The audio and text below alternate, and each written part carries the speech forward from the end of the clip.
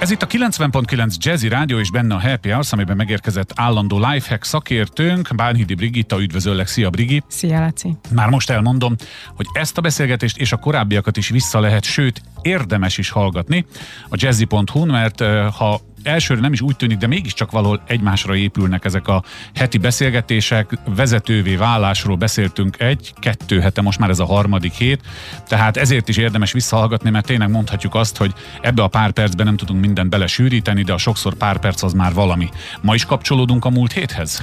Annyiban mindenképp, hogy most azt hoztam, és ugye múltkor 9 percek voltunk, most 9 pontban szedtem össze a mondani valómat. Azt hoztam el, hogy amikor valakit kineveznek vezetővé először, vagy egy másik helyről átjön, ahol már vezető volt, most egy új területet kap, akkor az első 3 hónapban mi a dolga? Na hát, ezt szerintem mindannyian most látom, hogy egy páran azért feljebb hangosítják a készüléket az autóban. Jól teszik, ez engem is nagyon érdekel. Első pont. Hova készülsz felvételizni? Sehová, de roppantul érdekel ez a téma. Sose lehet tudni, mikor jön jól. Úgy hívjuk ezt az egészet, hogy az első 90 nap, egy könyv is született erről egyébként régebben, most csak a lényeget mondom el. Ez tulajdonképpen a névjegykártya letételének az ideje. Amikor azt mutatom meg a szervezetnek, benne a vezetőimnek, tulajdonosoknak, kollégáknak, beosztottaknak, mindenkinek, hogy én ki vagyok, én hogyan működöm, mint vezető. És szerintem ez legyen az 1-es számú pont, hogy kezd úgy, ahogy folytatni akarod. Nagyon sokan beleesnek abba a csapdába, hogy még csak most jöttem, már nem tudtam kimenni ebédelni, egy kicsit tovább benn maradok, mert hát még friss vagyok itt, és még betanulok. Nem, ez a tiltólista. Tehát ha te fél év múlva ki akarsz menni ebédelni, akkor az első heteden is menj ki ebédelni. Ha fél év múlva el akarsz tudni menni a gyerek balett előadására, akkor az első hónapban is menj el a balett előadásra. Tehát, és minden szempontból. Ha nem akarod, hogy folyamatosan bejöjjenek hozzád kérdésekkel, akkor az első hónapban kezd el ezt kialakítani. Tehát úgy kezd, ahogy folytatni akarod. Alapozz, és ahhoz tartsd magadat. Igen, nagyjából értem. Igen. Azt veszem a kis puskámat, jó, hogy menjünk sorba.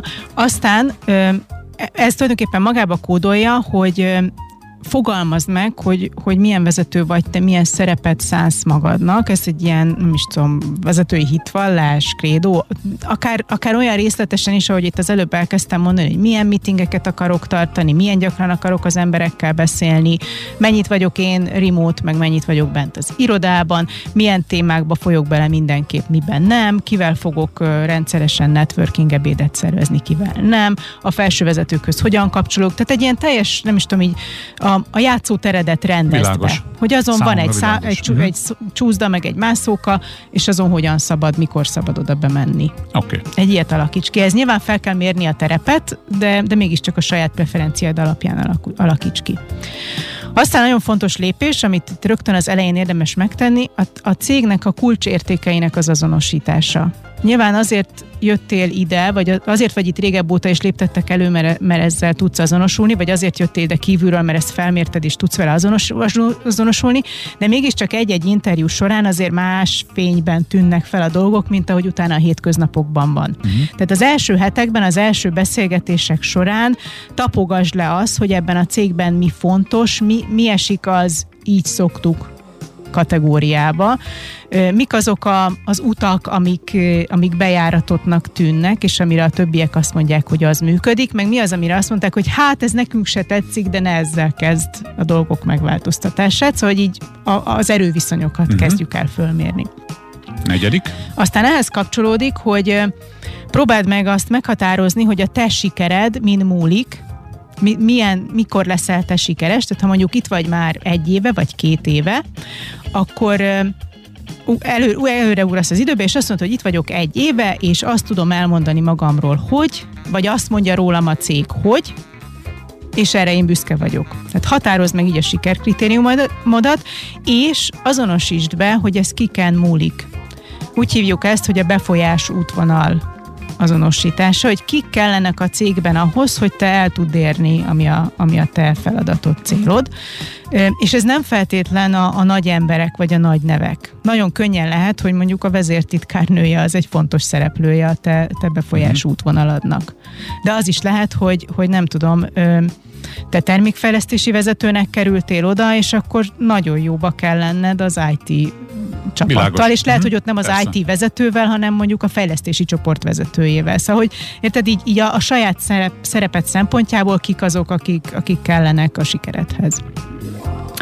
Aztán van 3 ilyen tégy valamit pontom, most hányasnál tartok még? Ez 5 volt. Akkor ez most az 5-6-7, igaz? Ez a 3.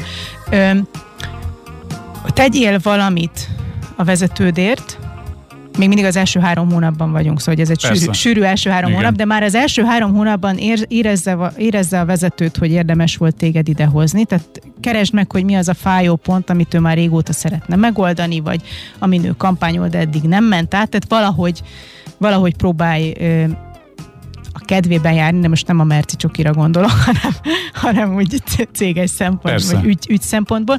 Tegyél valamit a beosztottaidért, ugyanez, mondjuk nem tudom, 1000 éve sírnak azért, hogy miért nincs virág az asztalon, akkor te ne próbáld elintézni bentről, nem vegyél a saját pénzedből egy 5000 forintos virágot.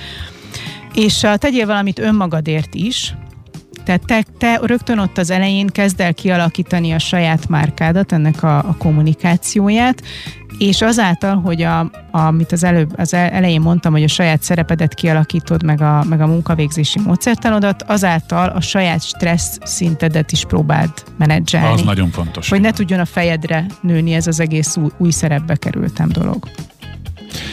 Egy szó kering a fejemben, míg végighallgatom ezt.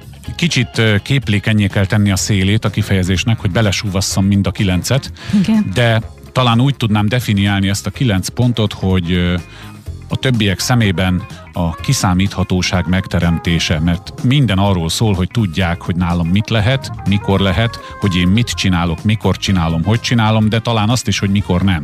Tehát például hozzáteszek egy ilyen plusz 1-es kiegészítést, az inkább kiegészítés, hogy például, ha nem akarom, hogy szombaton hívogassanak, akkor már az elején mondjam el, hogy nálam a munkaidő hétfőtől péntekig tart, és ne az legyen az első 3 hónapban workaholic, és utána csodálkozom, hogy mindenki hívogat. Tehát, hogy verjük le a cölöpöket, alapozzuk meg, jelöljük ki a határokat, és azokat meg aztán tartsuk, nem? Így lehet valahogy sommázni ezt. Igen, ez nagyon tetszik, hogy mondod, hogy a kiszámíthatóság megteremtése, és ugyanakkor saját magamnak is, szóval, hogy ismerjem is meg a terepet, hogy miben jöttem, és abba én hogyan tudok kiszámítható abban az inercia lenni. Rendszerben, persze, igen, hát hisz igen, ott dolgozom, így van. És aztán a 3 hónapban, szóval ez nem tűnik soknak, amikor egy új helyre kerülünk, de azért ugye a hétköznapokban, meg pláne most, hogy egyre inkább a hibridben megyünk, ez még így nehezebb is indulni, hibriden belül.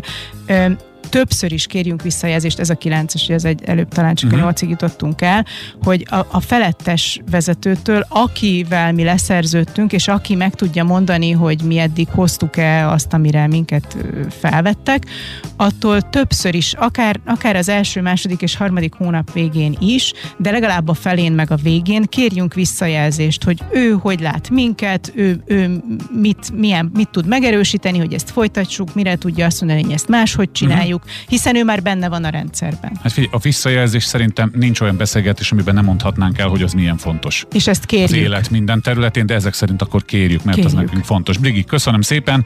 A hallgatói visszajelzéseket akár Facebookon is elküldhetik, vagy írhatnak, kérjük, igen, nyugodtan írjanak, vagy Briginek a bánhidibrigitta.com oldalon keresztül. Mi töretlenül megyünk tovább, és 1 hét múlva folytatjuk. Szia! Köszönöm szépen.